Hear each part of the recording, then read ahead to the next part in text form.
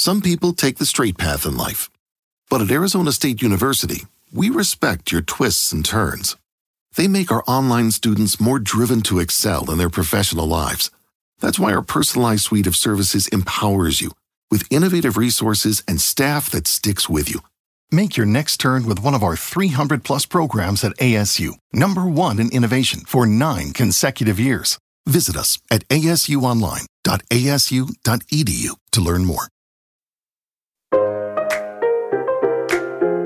Welcome to the Refined Collective podcast. I'm your host, Kat Harris, and special shout out and thank you to Newsstand Studio here at Rock Center in New York City. This week of the That's What He Said series is brought to you by Patreon. Now, Patreon is an incredible online platform designed to allow people who love podcasts to financially support them. Now, I would love to ask you to join our Patreon community. For as little as $5 a month, you can help and support the Refined Collective to keep existing and keep putting out awesome and new and fresh content on a weekly basis. So if you want to join our community, head on over to patreon.com/the Refined Collective, because Lord knows running a podcast takes a village, and I would love to link arms with you. Now, last week on the That's What He Said series, we had Matt Dooley from the Dooley Collective, and we talked all about flirting 101. And he answered questions like, does a guy know when I'm into him? So if you missed it, go ahead and check it out after this episode. This week, we have Ben Stuart. Ben is pastor of Passion City Church, DC, and before that, he ran the college and singles ministry in College Station, Texas called Breakaway Ministries, where he got to lead tens of thousands of young and single people on a weekly basis. Basically, he's worked with a lot of young single Christians. DC is one of the loneliest cities in America, and people are longing for connection, so he has found a lot of people come to his church looking for that connection. He also wrote the book Single, Dating, Engaged, Married: Navigating Life and Love in the Modern Age. So if you haven't checked out his book, go to Amazon, snag a copy, take some notes, listen to this episode with him. Anyways, while we do a deep dive into some of your biggest questions about dating, like where are all the godly men? And can men and women really be just friends? Yeah, we went there. All right, let's get to it. Welcome to another episode of the Refined Collective podcast. I am your host, Kat Harris, and this episode, we are continuing the conversation with amazing, incredible, godly men all over the U.S., answering the top questions you have been sending me for the last 6 months. I figured what better people to answer it than men. So I'm so excited to continue the conversation. Today, I have Pastor Ben Stuart with me. Hi, Ben. How's it going? I'm doing great. Thanks. Good to be here. Good to have you. Could you before we start, could you just tell everyone who you are and what you're up to? Yes, I can. I am living in Washington, D.C. I'm the pastor of Passion City Church, D.C. We launched out a Passion movement led by Louis Giglio. We have been running for a year in D.C., and it's been incredible. Before that, I ran a college ministry on the campus of Texas A&M for a little over 10 years. And then actually was speaking at a singles ministry in Texas before that. So went from singles to college to now a town that a third of the people in D.C. are between the ages of, I want to say, 20 and 35. And so however it's worked out, my life has been around people in that 20s zone, and am grateful, love it. So yeah. And what has the transition been like from, you were in Texas for a long time, right? Oh yeah. And then going from College Station is it's a college town, but it's a pretty small town-ish, compared to what is life like in DC. I feel like that's such a huge change. There's some changes. Yes, that's true. You know what's funny? It's not as crazy as I think some people think. Texas is spread out, so you drive everywhere, and DC's real condensed. You walk everywhere, so there's that vibe. But Texas A&M has 80,000 college students at it, and it's it attracts like a motivated, educated, go-getter kind of person. And so when I moved to DC, the town is just teeming with educated, motivated, driven young people. And I'm like, okay, this feels the same. Like, this is not, it wasn't like I was living in, just a little bitty one light town, on a tractor. I mean, College Station would be that if the school wasn't there, but socially the dynamic's been the same. I miss Mexican food a lot. Oh my gosh, you and me both. But, socially it's not all that different. What would you say is the culture or the vibe of the people you're doing life with, your community, Passion City, as far as singleness goes? Like, would you say the majority of your congregation is single? What are like some of the frustrations? What are some of the wins? Like, what's going on in your community in that sense? Yeah, that's a great question. Well, and some of this touches on broader social trends across America, and I won't try to go on and on about all that, but we can. But I would say, yes, we are primarily young and single, to the degree that when people 40 and older come up, they ask me if it's okay that they're there. I'm like, oh my gosh, yes. But I love it. It's part of what drew us to this city. So it's a lot of young 20s, 30s people pursuing a career.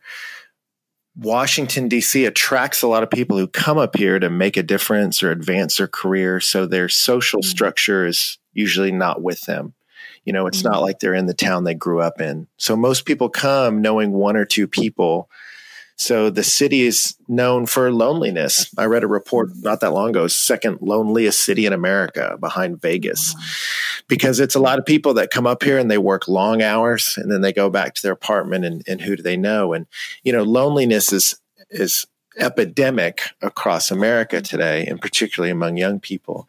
But you feel it. It's exaggerated here. It's heightened here. And so we were surprised when we started, before we began to do Sunday mornings and, more your kind of event style church. I hate to say it that way, but you know what I mean? Like a band up front and lights. When it was more, we would just do community groups of, hey, we're going to rent a venue and come in and have more of a conversation. We just saw hundreds start to come because there's just not many formats like that out there for young people to engage and interact with each other. And we grew very fast because people are longing for connection. And that's very, very felt here. I feel like that is a different but similar experience to living in New York. When I moved here 6.5 years ago, it was so surprising to me to feel this like dichotomy of being in a city with millions of people. And yet I had never felt so alone. Yes. And I was like, how is this possible? I am literally surrounded by people all day long. And it was like, we're all like running around with our heads to the ground, like working. And everyone like no one takes a pause to like look up and make eye contact with someone or smile or say hello. And so, I've definitely living here, I've experienced that as well. Yeah. Well, okay. I'm going to hit you with like the toughest question first. Okay, great. Solid. It'll just all be downhill from there. Awesome. So, let's ride. Yeah. Let's do this. So this is the top question that I get from women all over the place. And it's really interesting because I'll talk to a girl from Nashville and she'll be like, I think it's only like this in my church community. Or a girl from LA and she's like, I think it's only like this in LA or New York or wherever. So it's interesting that there's kind of this like cross the board experience. And I'm so curious to know what you think. Yeah. The question is, where are all the single godly men? And do you think there are more single women than men, or does it just seem like that? Yeah, well, that's a big question. And I get that question a lot, too. In some ways, it depends on where you are. Like if you look now, there's more and more women in universities than men. Women are entering the workforce faster than men. So there is a bit of a shift happening there. But I get that question a lot, physically, where are they? And then just, why am I not being initiated with? Why am I not meeting these guys? And it's complicated because there's not like one silver bullet answer to that. In one sense, we are all in the midst of this massive social upheaval that nobody has really found their feet from in terms of technology. I mean, you think about it, carrying around the World Wide Web in your pocket is maybe 11 years old now, or a 12-year-old idea. So you go, this is all so new. Like, this is the first generation to experience that. And it's had major social implications. And now we're seeing it come out of like, oh, wow. I got to watch it as a college minister. It was fascinating. I showed up at Breakaway, and right when Facebook was just coming out. So, and it makes me sound old, but I was so young. I was like a baby leading it. But I watched, and it was interesting because my staff would say it. We watched this whole tide hit, and we stayed in that 23, 24-year-old world. And we would see it as we interviewed leaders. I would have staff come to me and say, "Are you noticing the conversations are getting awkwarder? Like, people don't know how to carry on like eye contact dialogue. Are you noticing that?" And we've disrupted our ability to socialize with each other. And so socialization's down. And, I taught on dating when I first showed up at Breakaway, and guys were mostly asking me questions about how do I know she's the one and how do I get engaged? And then 10 years later, right as I left Breakaway, I did a series on dating, and guys would come up to me and their questions were so different. I mean, literally 24-year-old men are coming up to me and saying, "So if I like a girl, you're saying I should just go talk to her?" And I'm like, "Yeah, man. Oh my gosh." So it was just really like, oh man, like we've taken a lot of steps back in terms of basic socialization, and dating scripts have broken. They were never perfect in American society, but at least kind of some people knew what some of the rules are. There's less of them. So you've got a lot of gun shy men that don't know what to do. And meanwhile, the screen is so alluring and just draws men in to spend a lot of times in front of TV and video games, places like that.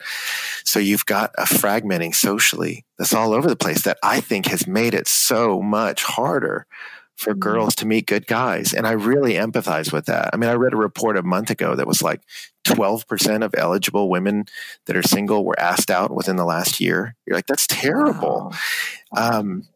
But so all that sounds like really bad news, but I mention all that to say, I empathize with women who feel the struggle because it's real.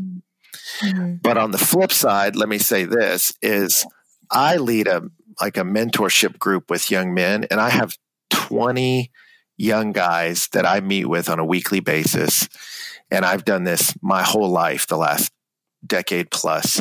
It's been different guys. They cycle through the living room, and I mentor these young men that are out there making a difference in the world, are challenging each other to be noble, virtuous people, are improving themselves and want the world to be better because they exist. And so I sit around a group of young lions every week. I mean, I honestly do. I get to mentor these young men. And so whenever girls tell me when they say it more in a hopeless way, there's no good guys out there, I'm like, don't you dare say that. Because I look in the eyes of some really great men. You're just not seeing them. They're there, but you're not seeing them.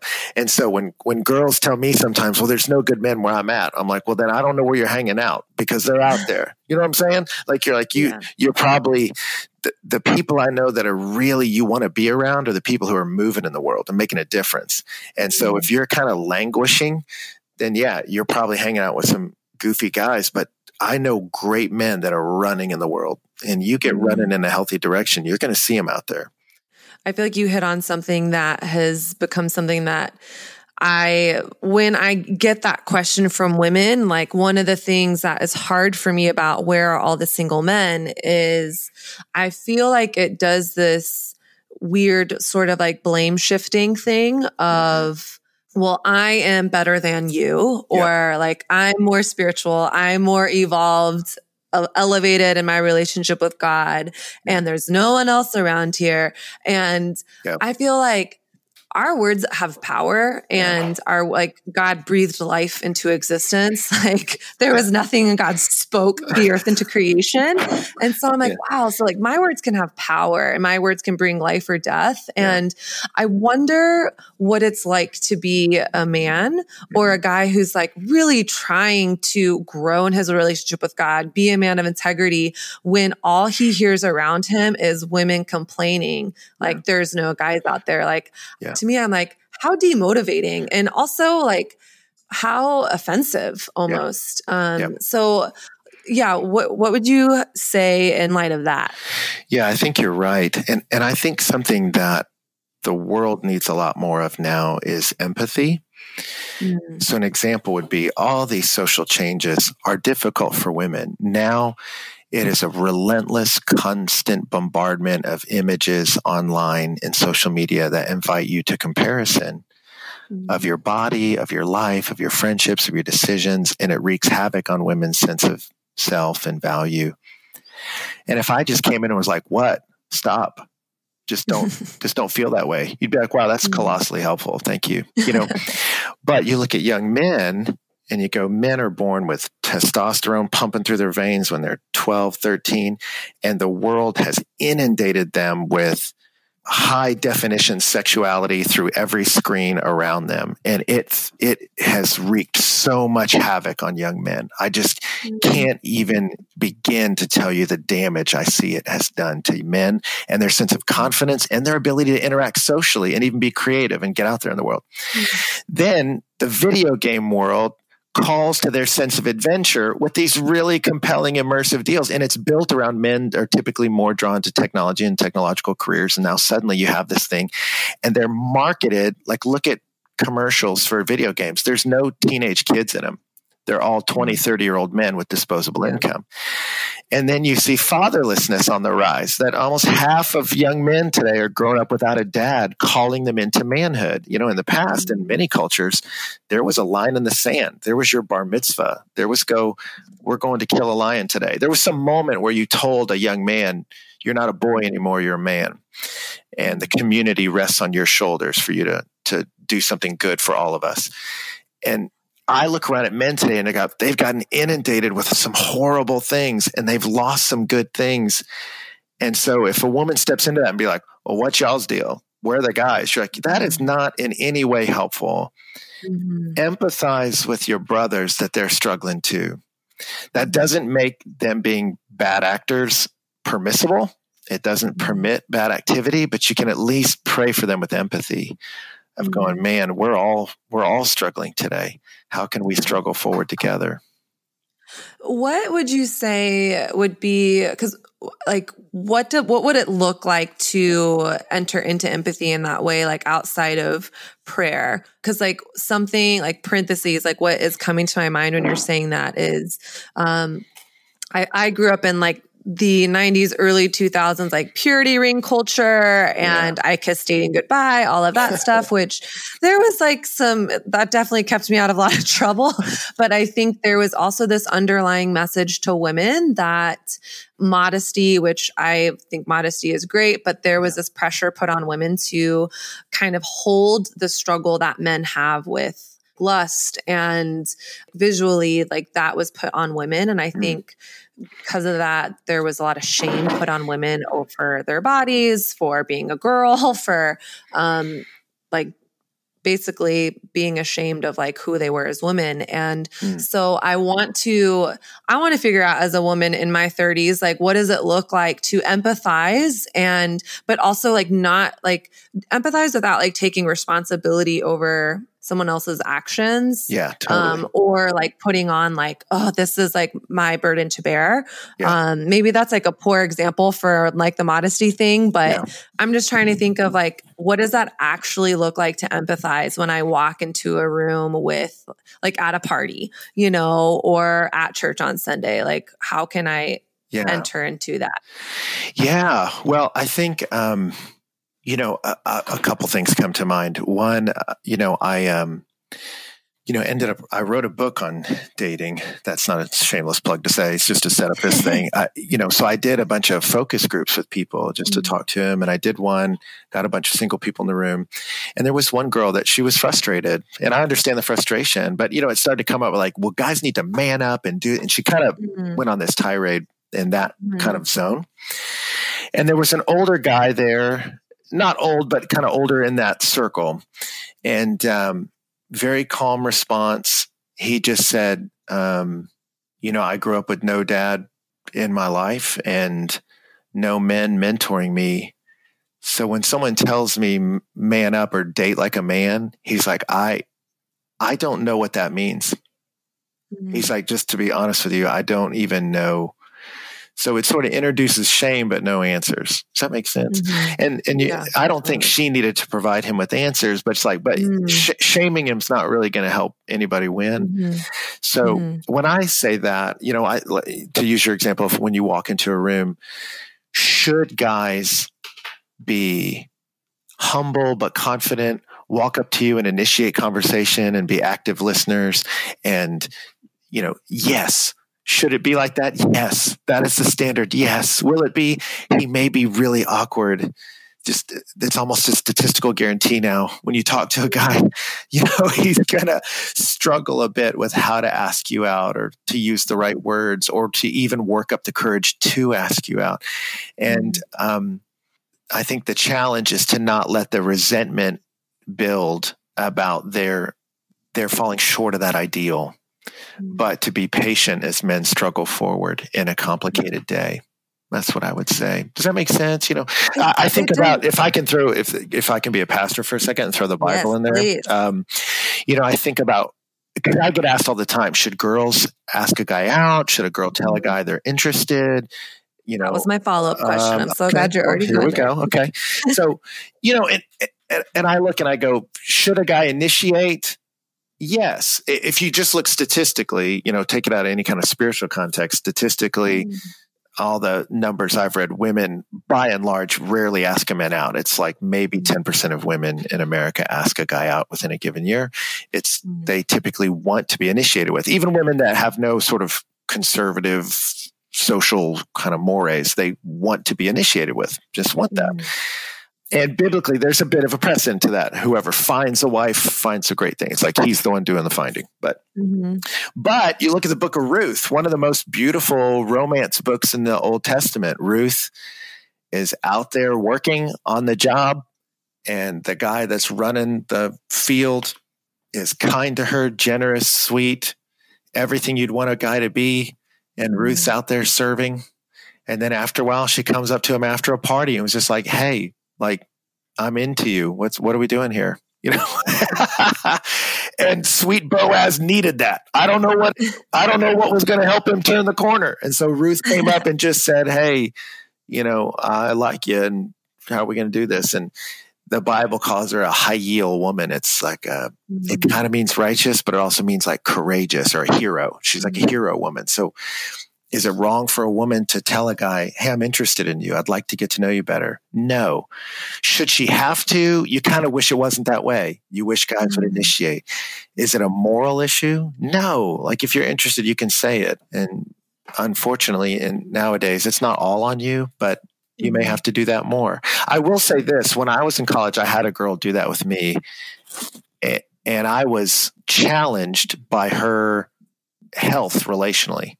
It sort of mirrored to me what a mess I was, because she was kind of hanging around me and I was kind of hanging around her and like, and she didn't shame me like, hey, what are we doing here? Like she didn't do it that way. She came to me and she said, hey, I like you. I'm interested in you. I would love to go on a date with you. But if that's not something you're interested in, that's okay. I just kind of would like to know. And I was like, I think, and I just realized I didn't know what I was doing. I had no strategy, no plan, no clue. And she kind of forced me to think about it. And at the end of the day, I told her, I'm not ready to date. I'm a train wreck of a human being. But this helps both of us know that. And we were able to sort of transition into friends and not really try to hang out in this awkward confusion. If you're a creative, you know the drill. You're finally done editing. It's perfect. Now you just need to format and reformat for every single platform. With Issue, make it once and it's ready to post everywhere. Issue is the all-in-one platform to create and distribute beautiful digital publications, from brochures to magazines to sales, collateral, and more. I've used it in my photography business to create online portfolios or specific portfolio pitches to different brands or to my wedding clients. It's honestly perfect for creators, marketers, designers, educators, publishers, salespeople, or anyone that wants to make eye-catching content. And it's super easy to use. You simply upload your PDFs and files, and Issue transforms them using your vision and customizable templates to create content that you want. With Issue, you create it once and distribute it everywhere. Everything is optimized to post on your website and social platforms like Instagram and Facebook. They can even help you make animated Instagram stories, which, hello, I love Instagram stories. You can start using Issue for free today. They also offer premium features that give you a more customized experience. So get started with Issue today for free, or if you sign up for a premium account, you will get 50% off when you go to issue.com/podcast and use promo code CAT. That's issue.com/podcast and use promo code CAT at checkout for your free account or 50% off your premium account. I feel like that's it's encouraging to hear. And even just what you said about Ruth and Boaz, like it's been confusing to me as a woman. I didn't grow up in the church, but I became a Christian, and I would see these like cultural norms within Christian culture. And then I would like read the Bible and be like, whoa, but like Proverbs 31 is like wildly like, wow, this woman is like progressive and is courageous and business savvy. And whoa, Ruth initiated, like she said she was bold with this guy. And I wonder if, yes, I want a guy to ask me out. That would be amazing. But I wonder if also sometimes when I say we women, like we hide behind putting all of that weight on men because we're scared of rejection. And we're like saying, oh, well, if he needs to man up or whatever. Well, first of all, I don't know any guy that wants to like come up to a girl who has like her arms crossed and is like putting a demand to man up. Super fun. Right. I'm like, well, talk about emasculating. But I also wonder, like, I don't know. I feel like is that really you wanting what God wants, or is it you being scared to also put yourself out there? Because I think as women, we put all this pressure on men to like not have any fear when we're too scared to put ourselves out there. But like we're judging all the guys who then aren't putting themselves out there. Yeah, it's a challenging day. It really is. And for me, I look up and I feel compassion for both sides, but I also look and go, I remember talking to a guy, his family would go out to West Texas every summer, and they would stay in this town by this river, and every Friday night was the town dance, and you would ask a date and you would go with the date to the town dance. And I was like, what decade are you living in? Like, do you also churn your own butter? I'm like, this is so weird. I was like, I just didn't understand it. And then when I got married, my wife and I went to France and we visited this town, and they were like, hey, it's Friday night. Friday night, the whole town shuts down. We all go to this dance and you ask a date. And I'm like, wait, what? So I realized, this cultures throughout history have created spaces where single people could meet. And churches historically felt the ownership to do that as well. And small towns would. And then, you've seen the movies kind of romanticize the English version, where a man will come and sit in the parlor and the parents and chaperones will sit around while they all sing and play the piano. But but all of that meant there was this social help to merge you together. And in America today, that's gone. There's no arranged marriages. I remember speaking to a group from India, and it was young people, and they were like, why would you not want your parents' input? I'm like, oh, wow. They were like, it's helpful to have some people help you. And most people in America, they are on their own. And what is the script? What is the norm? And people feel scared about that. And there's a lot of insecurity in it. So I feel compassion for both sides. I see the mess and I'm like, oh Lord, I want to help them. Because it's not your fault, but it is your problem. Does that make sense? Yeah. But we tend to make it the other gender's fault. And you go, well, this isn't really going to help us. We're all struggling here, but let's struggle forward together. Right. And I think grace and truth, being honest but gracious with each other, is the way forward. And I think both sides can get better at that. I think women can be truthful, I'm interested in you, and can be truthful, I'm not interested in you. Ghosting on a guy, you're just going to rob a little bit of confidence from him, and that's going to hurt the next girl that he never gets around to asking out. We can all help each other. Yeah, that's so good. And kind of in line with even just what you were saying about the girl that expressed feelings for you, and being in a culture now where we're marrying later. Yeah. Do you think it's possible for guys and girls to be just friends, or what do you think healthy male-female dynamics could look like? Yeah, that's a great question. Is friendship possible? Yes. I would say one of the most important questions I ask people all the time is, when you say that word, what do you mean? In almost any conversation. So when you say, can we be friends? I'm like, all right, when you say that word, friendship, I would say, is not exclusive. So, C.S. Lewis talked about this. Friendship is glad to add a third party, glad to add a fourth person. It's a party. Friendship is not jealous. So if you say, well, I want to be friends, but any other person's presence makes you feel threatened, you don't want to be friends. You want possession. And friendship's not possessive that way. So it's a warning for our friendships. Sometimes we have friendships that way, and you go, you're developing sort of an unhealthy codependent vibe with this person. Like friendship is a bit more of an open thing. It's not exclusive.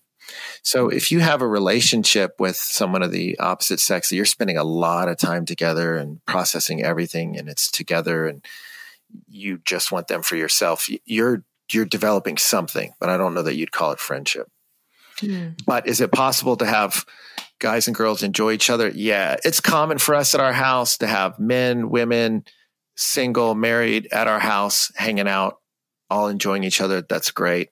I would say it's a bad long-term strategy to invest all your friendship energy into the opposite sex, because however liberated you are, once you get married, your spouse probably ain't going to love that. Right. If you're like, sorry, honey, I'm going to go out with Rebecca and see a movie, she's going to be like, no, you're not. So it's just those friendships tend to suffer if your spouse and them don't get along. So have them, but if they're exclusive, it's probably not a friendship. And if they don't vibe with who you end up marrying, it probably ain't going to last. Yeah. So, okay, I have a theory, and I would love to know your thoughts on it. So first of all, I really appreciate that perspective about like male-female friendship. And I think something that I've had to ask myself over time is, there's a verse in Proverbs 31:12, and it says, it essentially says, the woman of noble character honors the husband all the days of her life. Yeah. And that really challenged me, like 5 or so years ago, because I was like, if that means all the days of my life, then that means today as a single person. And so how are my interactions with men? How is that honoring his future and my future? So I scaled back a lot of my guy friendships, but I also feel like I noticed this thing happening in friendships that I had with guys. And then I see it a lot. It's like let's just take like one guy in particular, and he has like 10 different girlfriends. And you're like, why isn't this guy dating anyone? Like, he's cute, he's good looking, he's single, he loves God, he says he wants to be in a relationship. But yet in my head, I'm like, well, if he has all of these different girlfriends, and we could vice versa that in a switch, like a girl has all these different guy friends that individually meet, like, well, it like stimulates me intellectually. Like, this guy and I have good spiritual conversations. Well, this guy and I love to go work out together. And well, this guy and we just love watching silly movies together. And I've wondered over time if one reason why so many of us are single is because the risk to give one person a chance feels like too much of a risk when we're getting like all of these like micro needs met in all of these different people. Yeah. And I'm saying that, and I am not saying that like girls and guys shouldn't be friends, but it's just made me curious too. Cause I mean, I live in New York City where 80% of the people at my church are single, and I'm just like, people are late 30s, early 40s. Like, I'm like, you don't want to get married? What are you doing? What's going on? Yeah. Like, are you like, there's something not adding up to me. Yeah. And I've wondered if that's like, I've wondered if that's part of it. And just would love to know your thoughts on that. Yeah. Well, if you look historically, there were some things held on the other side of the firewall, if you will, of covenant, of a covenant relationship like a marriage. That deep emotional intimacy and deep physical intimacy of sex. Those things were typically held off to the other side. And part of that was because those are big drivers to get you into a relationship, the longing for connection and the longing for sexual intimacy. And they were meant to propel you through the evaluation process into a covenant relationship where those things are together. But a couple different things have happened in society that have made us decouple those things, kind of remove that firewall. If now I can pursue sexuality with someone independent of any kind of commitment to them, and the crazy irony is, when the sexual liberation movement happened, separating commitment from sex, if you look at the world today, less people are having sex than ever before, and there's less commitment. Decoupling commitment and sex actually damaged both. We lost both. Mm-hmm. It wasn't a gain, it was a loss. And what you see now is what you're talking about. People just farm out different needs to different places. So, Japan is a bit further down the road than us technologically, and they've seen plummeting marriage rates, plummeting dating far faster than us, but we're on the way there. And when you look at studies as to why, people were trying to say it's economic. Well, men lack confidence because they don't have good jobs. You go, no, it's because the stigma has been removed for them to go to essentially massage parlors and have sex there. And now, even more popular than just going to places to have sex, or even going to places to get cuddles or eye contact. Mm. And you're like, this is so crazy. But these marriage is being delayed because I'm farming out these very real human needs to these sort of different consumer options. Mm. And I think when I look across the world, I go, that's a form of human suffering. It just really is, that we're all suffering for that. And when I look at men today, why so many of them are not initiating with women, it sounds old-fashioned, but it's really not. If you look, it's interesting. Mark Regnerus came out with a book called Cheap Sex just recently, and it's very eye-opening about a lot of this. It's like, it can sound old-fashioned, but the data is current data on trends. Men are driven towards sex with a much higher drive, and if they can get it cheap, then it really kills their motivation to expedite a relationship. Mm. And in a society where sex is cheap, women usually lose. And men end up losing too, because they lose the beauty of intimacy. But women suffer in that kind of society. And we are now, and we're seeing that now. And so sex is cheap dating-wise for men, but now it's cheap online. And so I see guys that fire of passion is meant to propel you through the corridor of evaluating relationship. And then you keep sex on the other side of marriage. It makes them get on, get off. Do I want to be with this person or not? But that's really been damaged. Yeah, it makes perfect sense. And I read a book some years ago now called The Return to Modesty by Wendy Shallot. Yeah. She's culturally Jewish and / agnostic. And she was a feminist major for her undergrad. And her stance on feminism was that the feminist revolution actually created more bondage than freedom. Yeah. And so like her whole like dissertation was about abstinence. Yeah. And her professors were like hating on her because of it, because they were like, this, women should own their body. And she's like, actually, like what we've done by saying free sex is we've devalued our bodies. And even just, she has all of these case studies and scientific research of when a guy sees a woman with more skin, like the part in his brain that is activated is the object part, like tool, hammer. Whereas like when a guy connects with a woman who is like more clothed, like a more like nurture side of his brain is activated. Yeah. So I agree. I think that in stepping into freedom as women, we've actually created some more bondage. Yeah. And that's something that I am just passionate about speaking into women about is like there really is neurologically no such thing as casual sex. No. I mean, the research is out there, like the dopamine and oxytocin that is released when orgasm is reached with another human being creates bonds. Yeah. And I feel like in Christian culture, we've called that like soul ties, but I'm like, the science is there. There's no such thing as casual sex. Like God created our bodies to want to bond with another human. And we have cheapened that, for the sake of, our freedom. And so I think it's a really interesting, we are in a really interesting time. And even as we're talking about this, like where my mind wants to go to is hopelessness. But I feel like that's where I want to pause and hear what you have to say about, like God is the God that makes a way when there is no way. Yeah. And when like we're in the desert and there seems to be no water, like he bursts forth streams and rivers. Yeah. And so in a situation, in a culture where intimacy feels really disrupted and where we're like, social media is not going anywhere, online dating probably isn't going anywhere. Like, how can you speak like hope into this current situation that we're in? And how can we move towards hope? Yeah.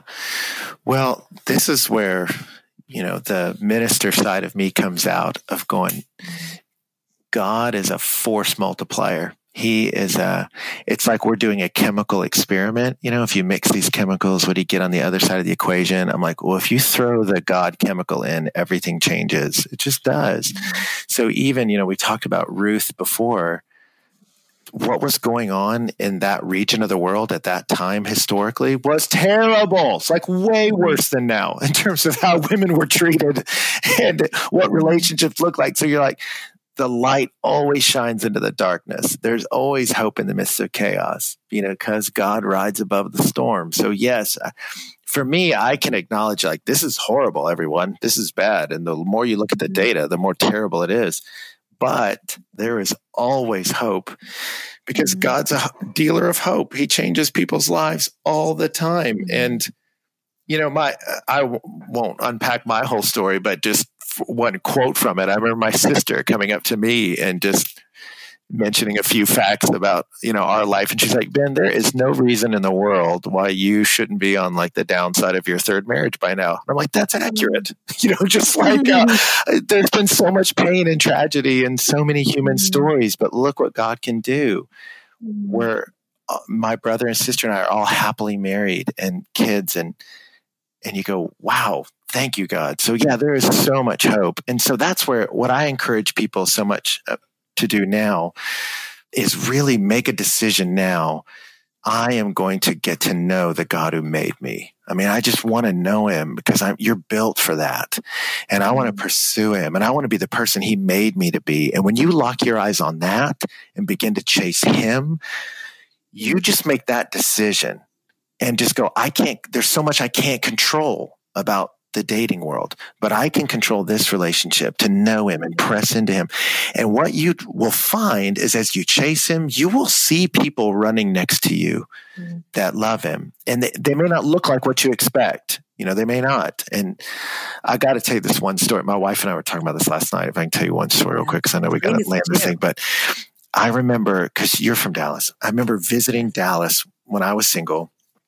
And I was like that. I went to some single stuff in Houston and was like, it's not wrong. It's not me though. Because our only common commonality is that we're single, and that just sort of makes me sad. So I was like, no, I'm gonna go do things I love to do. But then I visited this friend in Dallas, and it was their singles deal, and we went out to dinner, and nobody was happy, and it was a Christian one, but I was like, this is just not very fun at all.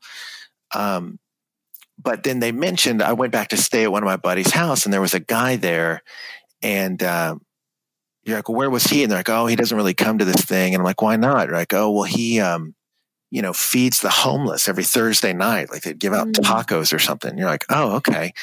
And he comes back, and like, he's not a bad looking guy, but he's got like, his hair could probably use some help. He probably was making the wrong glasses choice, but then we were just being dudes, like just dorking around, wrestling around, like challenging each other to whatever at the house. And dude like pulls his shirt off, and he's like yacked, like zero body fat. You're like, yeah, okay. You're like, I bet so many people would have walked by this guy, or so many girls were sitting at that restaurant that night going, where are all the good guys? Because they weren't at our table. It was a bunch of monkeys at our table. It's just ridiculous. And I'm like, I'll tell you where the good guy is. He's making a difference in the city of Dallas in the name of Jesus. That's where he is. And if you're just looking at abs on Instagram all day, you wouldn't have seen his because he had a baggy shirt on. But he was a good dude. He just needed a haircut, and he'd have been everything. But you just go, don't miss him. Like, keep your head up, because there's guys out there making a difference in the world. But you're not going to see them languishing. You're going to see them running. And so you just make a decision to run, and you're going to see those guys next to you. I promise. Because I see them every week. I look in their eyes, and they're there. So don't lose hope. It's gotten challenging to find each other, and the culture's not helped you, but there's pastors like me that are ready to help you. And there's a world out there of wonderful people. And there's much hope in the midst of this challenging day. I promise. Yeah, that is such a word that made me emotional. It's like, oh man, oh yes. Yeah. But like as you were talking, I'm just like imagining like being a girl at that table, and I'm just like, I wonder if we stopped just like cuddling in a corner, complaining that there are no guys, and actually started like pursuing the calling that God has placed on us. And just what you're doing, what you're saying, like run, like pursue God, pursue wholeness, serve others. And I'm just like, I feel like that would be countercultural. That's what I wanted. I wanted to meet a girl that was out there doing the work, because that's what I wanted to do. And so I didn't want to be running and like hope she could maybe pick up the pace. I wanted to be running together. And when I met Donna, I was speaking at an event that my friend led the ministry. So he's like, will you come help me speak at this thing? I'm like, yeah. I show up, and she's there, and she's cute and nice, but cute. And I was running past cute and nice all the time, because I was like, I don't want to slow down in life. I don't. But the more I got to know her, I'm like, she is mentoring these young girls. She is like writing music and teaching girls to play the guitar. She is helping like build stuff for kids. And then I, who had not pursued a girl in years, was like, I want to be near her. And I was surprising myself. I was like, I'm calling her number. What are you doing, Thumb? Like, I just didn't even know. I was just like, I gotta be near her. I gotta be around her. And I wanted a girl that was running. And I think and you want a guy like that too. You don't want to settle for a aimless, shiftless man. Yeah. And thank you so much for sharing your heart and sharing your wisdom. And I know that God is going to use your words to really just encourage thousands of women that are listening to this podcast. And also just my hope and prayer is that, the men that you're running with, I love that, like, you're committed to investing into the men in your community. I think that is so powerful. So just want to acknowledge that and just thank you for the work you're doing, and just so grateful to have you on here. And if there's any way that people can like follow along with what you're up to, or Passion City, how would they do that? Yeah, well, Passion City Church DC is where I'm at, and so they can find that on social media. Ben Stuart, Passion City DC. We're out here, so you can find us, and you're doing a good thing. So we're cheering you on too. All the best to you, Kat. Yeah, thank you. All right, chat soon. All right, see you. Ben Stuart is such a wealth of knowledge, and I could not be more grateful that he gave us his time and insight. When I asked him, his response to the question, "Where are all the men?" was so profound because he took it into two different levels. He said, physically, where are they? And then the second part, why aren't they pursuing me? I love how he notes the social implications of how technology has completely changed and transformed the dating scene. It's something that we don't really think about, but people are losing the personal connection and ability to socialize in person. So don't forget to put your phones down, stop the social media scroll, and practice the art of in-person conversation. Because it's so easy when you just have any sort of break or awkward moment to take that phone out or put your headphones in. My encouragement and challenge to you is to practice the art of the in-person conversation. Now, Ben also said, never underestimate the value of investing into your own personal growth and wholeness. We want these amazing guys, yet are you willing to go to therapy? Are you willing to go to counseling? Are you out of debt? Are you the best possible version of yourself that you are wanting to attract in another person? If not, welcome to the club. We all have room to grow. And remember, there actually are a lot of single men out there, so don't lose heart. Now, next week on the That's What He Said series, we have Pastor Tim Timberlake, and he's telling us how to know if he's interested in you. You might think you're flirting it up and it's all obvious and everything, but in actuality, the guy may have no idea that you're into him. So Tim Timberlake has some incredible insight to offer us. So make sure you're subscribed on iTunes so that when the episode drops, it goes straight to your computer or your phone or wherever you listen to podcasts. And if you have any questions or just want to chat about the podcast or anything really, hop on over to Instagram @TheRefinedWoman, and I would love to connect.